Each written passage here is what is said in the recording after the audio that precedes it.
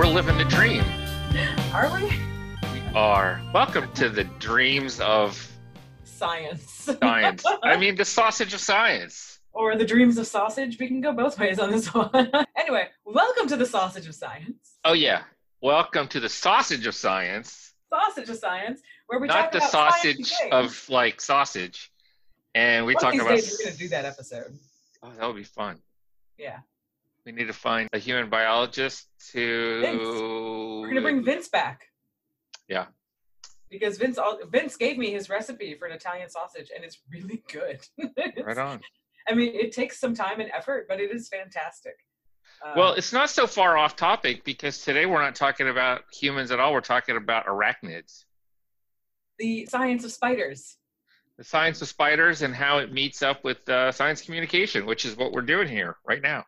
Really cool. I'm sure like everybody listening has seen those really wonderful videos of, I don't know what they're called. I call them the semaphore spiders because they do these like fancy dances with their really colorful legs and people set it to ridiculous disco music. We might need to put one of those links in the show notes.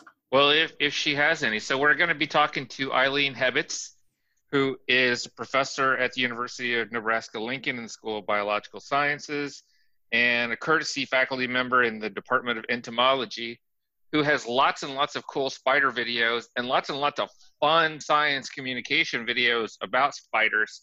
So she might have one of those she could send our way. And we're bringing her on today because she is at Alabama Now for the Allele series, correct? Yeah, she's giving a talk tonight called Life on Eight Legs, How Arachnids Can Inspire Science and Discovery. And I read two of her papers. And one of them was specifically comparing animal communication to science communication, which I just think very is cool. awesome. I need to read that one. Yeah, super awesome. Which one was that? Was that the experimental biology one of the proceedings? Experimental biology. Yeah, I'm totally going to look that one up because that's, right at my alley.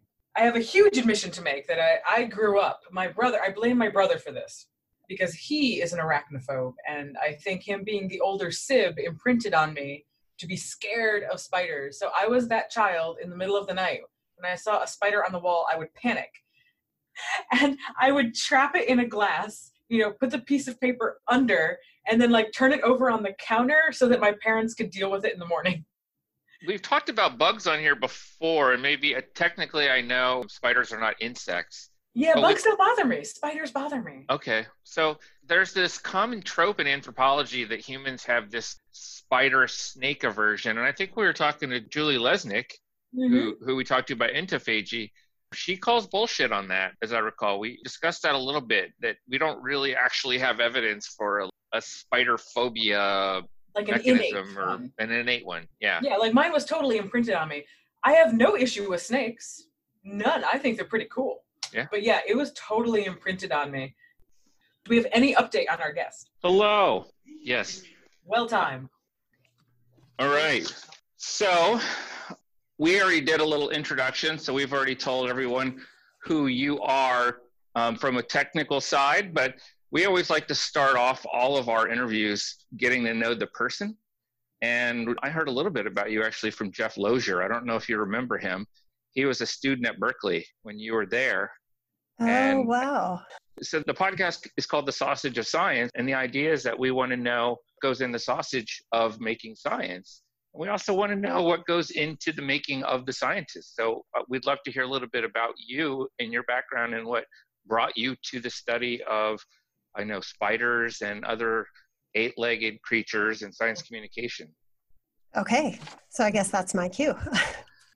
So I guess ever since I was little, as far back as I can remember, I loved the outdoors, I loved camping, I loved hiking, and in particular, I loved animals. I could sit and watch a frog, a lizard. When we would go camping, I would sit down at the dock for hours trying to catch tadpoles, turtles. So I knew I loved biology, I loved being outside. And when I chose my college, I was looking for biology programs because I knew that I loved biology, but I had no idea what I wanted to do. I had never thought about research, didn't even really know what research was. So I went to a small liberal arts college with a really good biology program and was in the honors program and had the opportunity to do a senior honors research project. And it was one in which I went down to Mississippi and did research on spiders. And it changed my life, basically. I had been told by a senior student at my college that research was incredibly boring. And that if I thought I wanted to do research, I should really try my hand at it first, because it was just dull and repetitive, and that was not at all what I found. So when I was down in Mississippi, I was collecting wolf spiders and recording their courtship behavior, and everything was new and it was fascinating, and I found that I could watch them for hours. I was captivated, and I was seeing things that most people, possibly no one else, had ever seen. Certainly most people had never seen. And I just kind of fell in love with the discovery of the natural world. It brought together all of my interests in a way that was really satisfying. And so from there, I mostly just kept doing what I loved and never really set out to become a scientist, didn't set out to become a faculty member, a professor. I finished my undergrad. I loved the research, so I decided to go on and do more research. And I did a master's degree, and I was still loving the research and decided to go on and do a PhD. And that's exactly how I find myself where I am today, was I just kept following my passion and my love. And now I'm a full professor at a Research One institution, still doing research. So undergraduate project, was that something larger with an advisor? Or was it something you developed on your own? And what did you learn from it that I guess kept adding on those questions? Right. So it was with an advisor, and really this advisor, Gail Stratton, is the person who completely changed my life when I was an undergrad. I asked her to be my mentor for my undergrad research project. I had no ideas of what I wanted to do. I, again, had never done research before. I didn't even really know what that meant. And her response was that if I worked on spiders, she would be my advisor. And so I said, sure. I don't know anything about them. I don't know anything about research, but if you'll help me, I'm happy to work on spiders. And she had a National Geographic grant to do research down in Mississippi that summer and hired me on as a research assistant.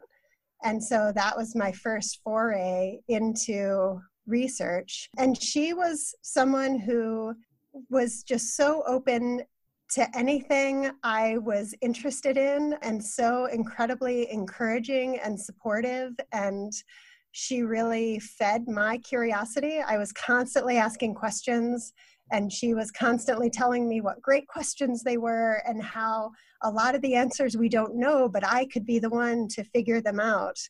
And she really kind of showed me that I could be a scientist and a researcher. And really, it was because of her that I have taken the path that I have taken. This is a theme that's come up a lot in our show. I mean, everybody knows the importance of graduate school advisors, but the role of undergraduate advisors for establishing our passion for what we do is absolutely key. Yeah, she was and still is an incredibly important person in my life.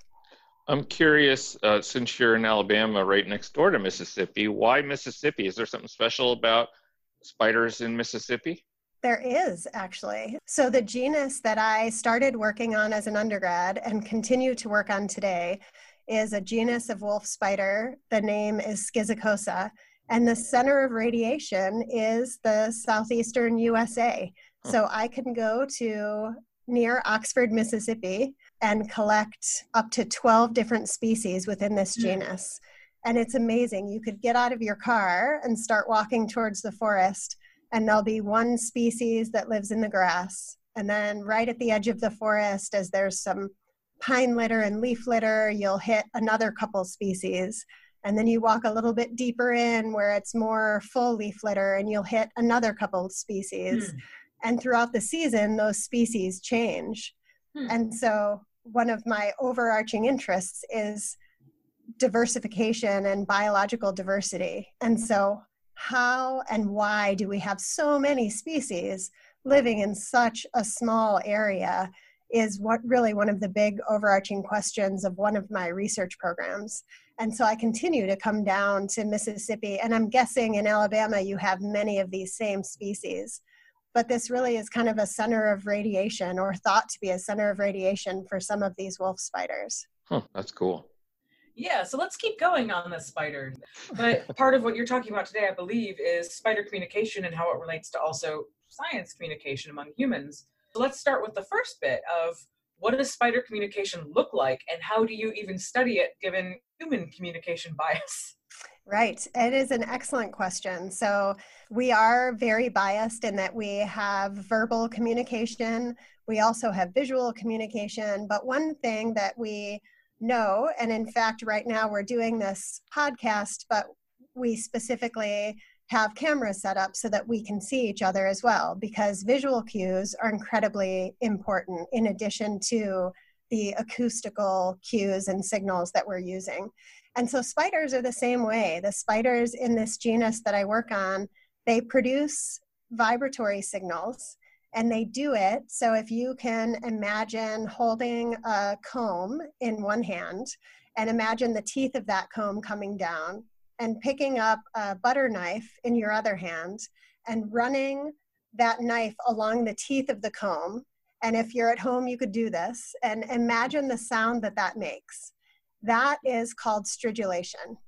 And lots of animals make sounds that way, where on one body part, they have what's called a file, so like the comb, and on the other body part, they have a scraper. And when they rub those two body parts together, they produce sound. And what spiders do, at least the spiders I study, is they have a file and a scraper on two different joints of their appendages. And when they bend those joints, they produce sound, and they can couple it with whatever they're touching. So if they're on a leaf, they produce a sound, and those vibrations transmit along the leaf. So another spider sitting a distance away can feel or hear those sounds. So that's a really common way that they communicate. But in some, they wave their legs and they tap them on the ground. And so this combination of visual and vibratory signaling is one of the things I'm really interested in. And how and why do animals combine these different modalities? Are there advantages? Are there extra costs? And in spiders, what we find, again, in the genus I work on, that one species may only use vibrations and the other uses vibrations that are complex, and they add all these visual pieces to it. And so I'm really interested in how and why they do that. And I think it's really relevant to human communication as well. And especially as a scientist and a professor at an R1 institution, I do a lot of teaching. And so I think a lot about, from the student's perspective, learning and memory, and how does the way in which I convey information, and whether I use one medium or modality or multiple ones, does that enhance their learning? Does it enhance their memory? Does it enhance their engagement, their attention? And so I think a lot of the work that I do is, for me at least, it's directly translatable into other pieces of my job. But it can also really lend insight into the way brains function and brains work. And by studying a simpler system like spiders, I think we can understand a lot more some of the foundational aspects of communication that are more challenging to study in other animals.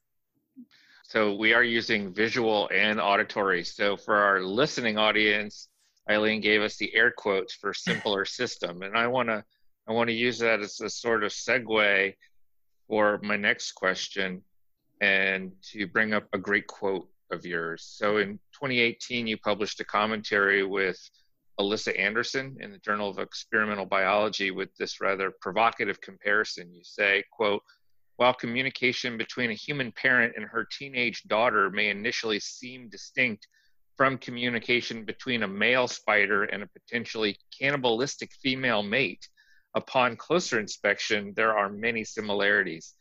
I feel like there might be some personal insights there, but maybe I'm reading into things. I was wondering if you could unpack that a little bit. Right. Turns out I do have a teenage daughter. So your intuition was correct. I was meaning to be provocative there, just to really point out the similarity across all communication systems, where each individual has a certain reason for engaging in communication. And for example, as a parent, when I am talking to my daughter, there is a certain response that I am hoping for. And I'm working very hard to communicate effectively in order to elicit the appropriate response. But more often than not, I'm not successful in eliciting the response that I'm hoping for. And, it's the same when a male spider is trying to entice a female to mate. He is really trying to convince this other spider to engage in a certain response. And sometimes that is not the case. And I think with a male spider, the one potential outcome is that he gets eaten. And I'm lucky in that that won't happen with me and my daughter, but there can similarly be dire consequences of unsuccessful communication. So if I may, because I have 3 teenagers, mine are boys, but the dire consequences in my household, and let me know if it sounds familiar, is that my wife or I may say something seemingly innocuous like, did you do your chores? Did you do your homework? How are you, dear? And they literally bite our head off. Yes, that's like exactly. Not literally, but yeah. That is exactly what I'm talking about. Gotcha. Yep. Okay. My way to turn this is, that is scary. The fact that they literally can consume one another. I have an older brother, and he somehow grew up with arachnophobia. He feared spiders, and he totally imprinted that on me when I was a child. Oh. Yeah, I know, right? And so I was the kid who totally, when I saw a spider in the middle of the night, when I got up to go to the bathroom, I would stop and hold still, and then I would run to the kitchen and I would get a cup and put it in the cup and put a paper and transfer the whole thing back to the kitchen for my parents to deal with in the morning. It was a whole process. So I was just kind of wondering what your thoughts were about, it's a pretty common fear, spiders, whether it's true phobia versus mine, I really don't like them and prefer to avoid them, of why do you think so many of us fear spiders, and maybe why should we change that? I'll answer the second part first of why we should change that. And I think that a lot of people don't appreciate how common, how ubiquitous, and how important spiders are. So one of the things I'll talk about in my talk tonight is just the incredible diversity of spiders. So there are more than 48,000 species of spiders. They live in almost every habitat. There was a paper that came out within the past few years that said that spiders on average consume between 400 and 800 tons of insect prey a year. So they are ecologically incredibly, incredibly important. Can I interrupt for one brief moment? Yes. Only because there is a model that said something like, if spiders decided to, they could eat all of humanity in 1 year as well. I mean, it doesn't help the case of making me feel better about spiders. Well, except that, they don't eat humans. So if they ate humans, I think we should worry. But the things that they're eating are things that we really consider pests as well. Mm-hmm. So they're eating a lot of the pests of our agriculture, of our crops. They're eating mosquitoes. They're eating things that spread disease.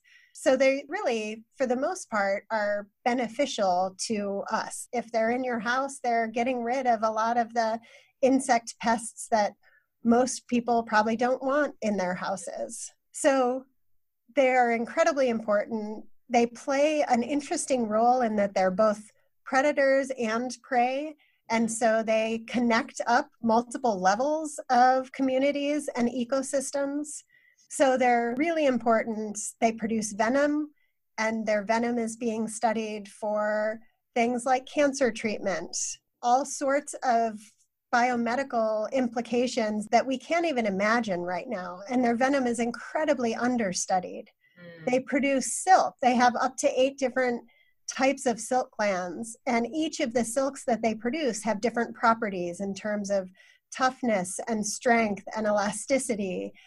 We're still trying to replicate spider silk, and if we can do it, there are so many different applications, translational applications for synthesized spider silk. It's being used actually in nerve regeneration. It's being used for wound coverage. So biomedically, biomaterials, there's so much that we can learn from spiders. And again, most of this is really untapped in terms of the number of species out there and the number that have been studied with any kind of translational aspect. In terms of them as predators, they're incredibly important. In terms of their venom, they can be incredibly useful in pharmaceuticals, in various biomedical functions, and then their silk can be really important in bioengineering. So why are we scared of them? This is an area that I'm starting to get more and more interested in kind of diving into the literature in this. Naively, I think that it's just because people don't know about them. You know, most people's experience with spiders is negative, is learning as a child that one of your parents or your older brother is afraid of them. And so you should be afraid of them. And so there's this cultural transmission of fear. I like to think that as soon as people start hearing some of the amazing stories of what spiders can do, that fear will actually dissipate, and that knowledge is power, and that knowledge can help people overcome that fear. And I think to some extent that's probably right, but I do also recognize that there is a true phobia that some people have of spiders. And where that comes from, I am intrigued by.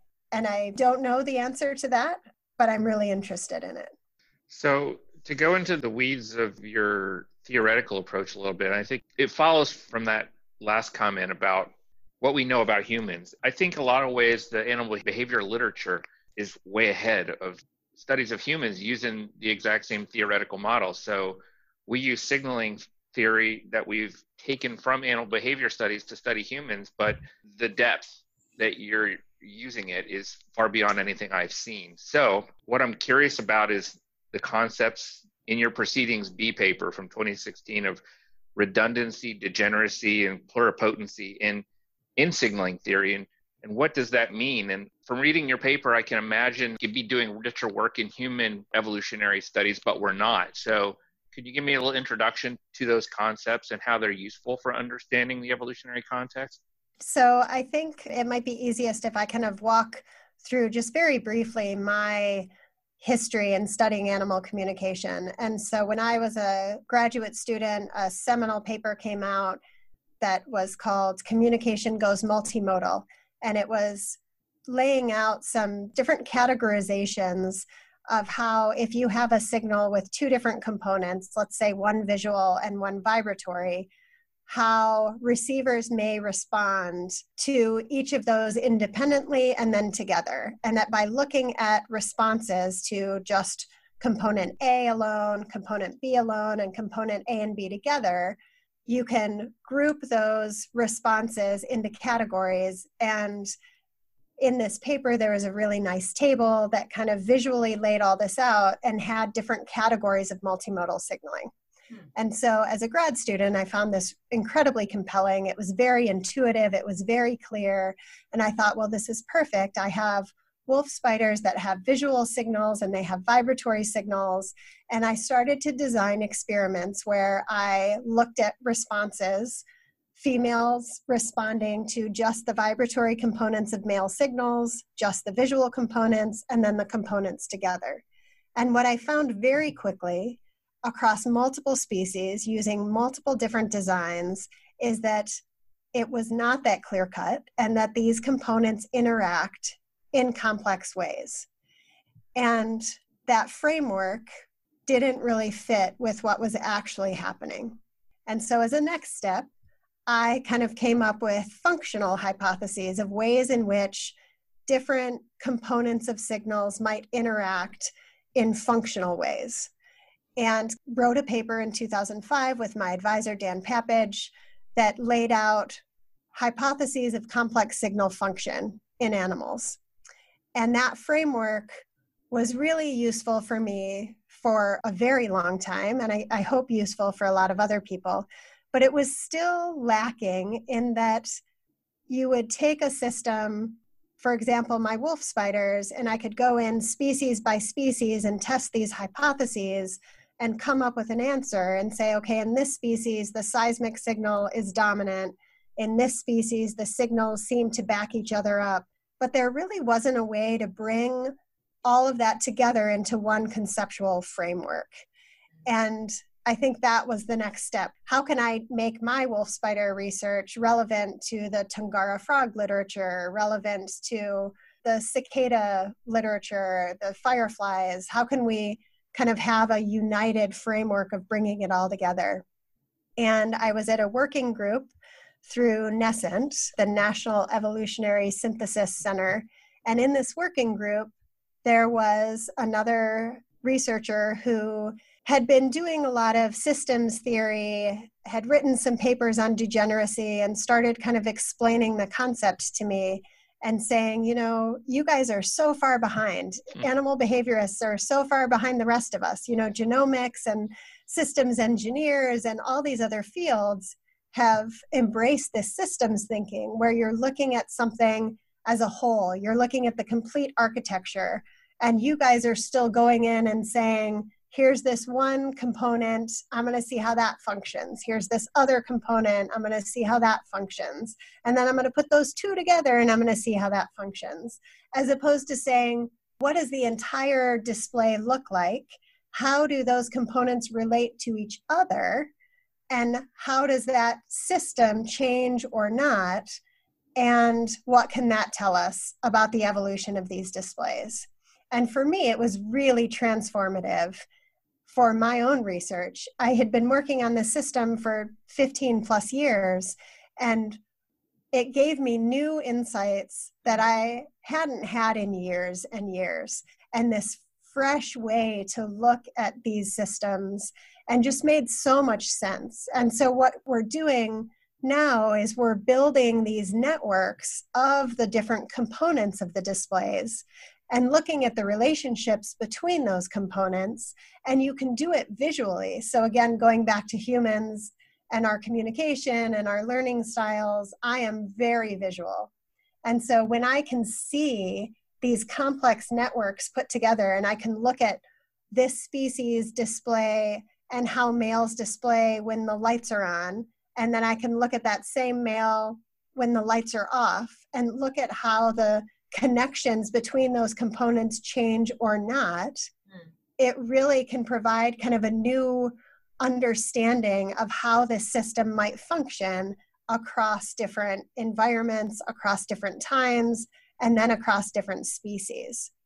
And so the idea of degeneracy is where you have components of a system that have a different structure but overlapping function.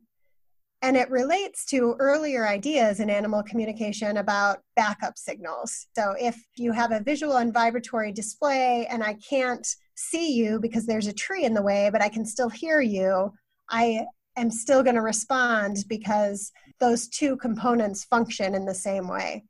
And using the systems approach allows you to visualize these things, but also to look at how components may change together. So you can get an idea of modularity and start to understand how the complexity is actually captured in this system and how that complexity relates to the function. And ideally, in the best case scenario, we could take this approach and it shouldn't matter if you're working on a frog or a bird or a spider.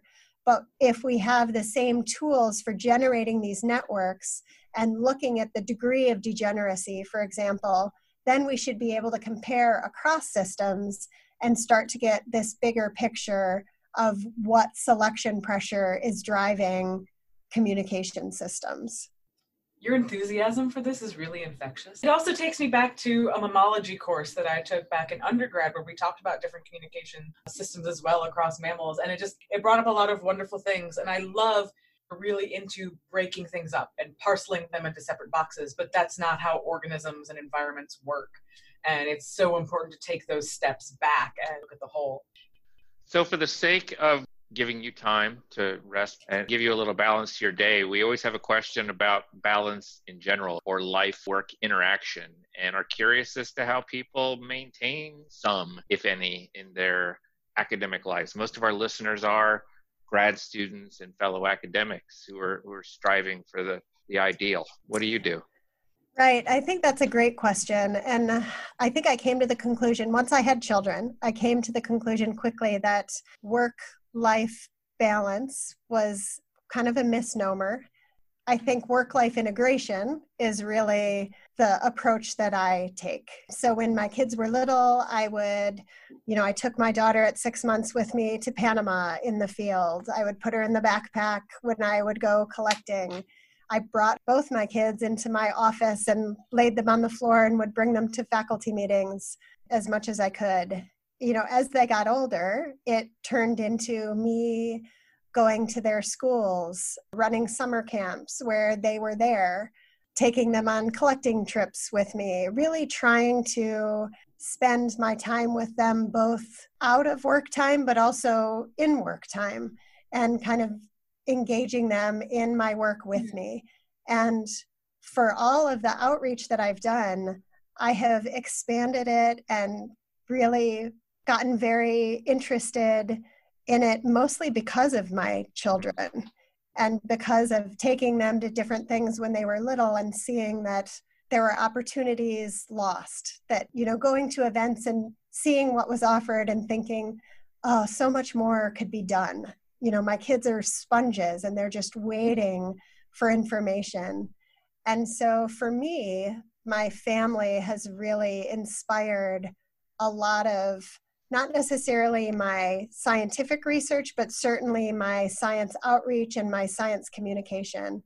They make me think really hard about, when I'm communicating science, am I clear? Is it making sense to them? Now that they're older, I think it becomes more of a question of balance, because they're not wanting to come with me on these trips anymore. And so now it's more, how do I find time to spend with them in ways that they want to be spending it? Whereas when they were little, you could just take them with whatever you were doing. It's definitely challenging, but I think I know I'm a better scientist, I'm a better educator, I'm a better science communicator because of my kids and because of my family. And I wouldn't have it any other way. But it poses challenges that people without families, for example, don't have to struggle with. That's really beautiful. I quite enjoy that. And I have to ask, as I might assume, are your children grossed out by spiders? No, they are not. Do they try to spread it to their friends, spiders aren't bad, don't be scared? I don't know that they would go that far. My son probably does, but my daughter is just, she's a teenager. They're spider justice warriors. Right. If people want to get in touch with you at all to talk about spiders, spider communication, spider science communication, are you active on any social media platform on which they can do that? I am active on Twitter, and it's at Hebbets Lab. I'm on Facebook too, but Twitter is where I strictly do scientific engagement. And I'll add that your lab website has great videos. And as Kara said, your enthusiasm is obvious here, but it's infectious across the board. It's clear from your website, the way that you've framed your outreach and your research, that you get a lot of joy out of it. And I completely relate to your experience with the kids. So thank you for sharing. Yeah, you're welcome. Thank you so much for having me. It's been really fun. Thank you again so much. It was a pleasure talking to you.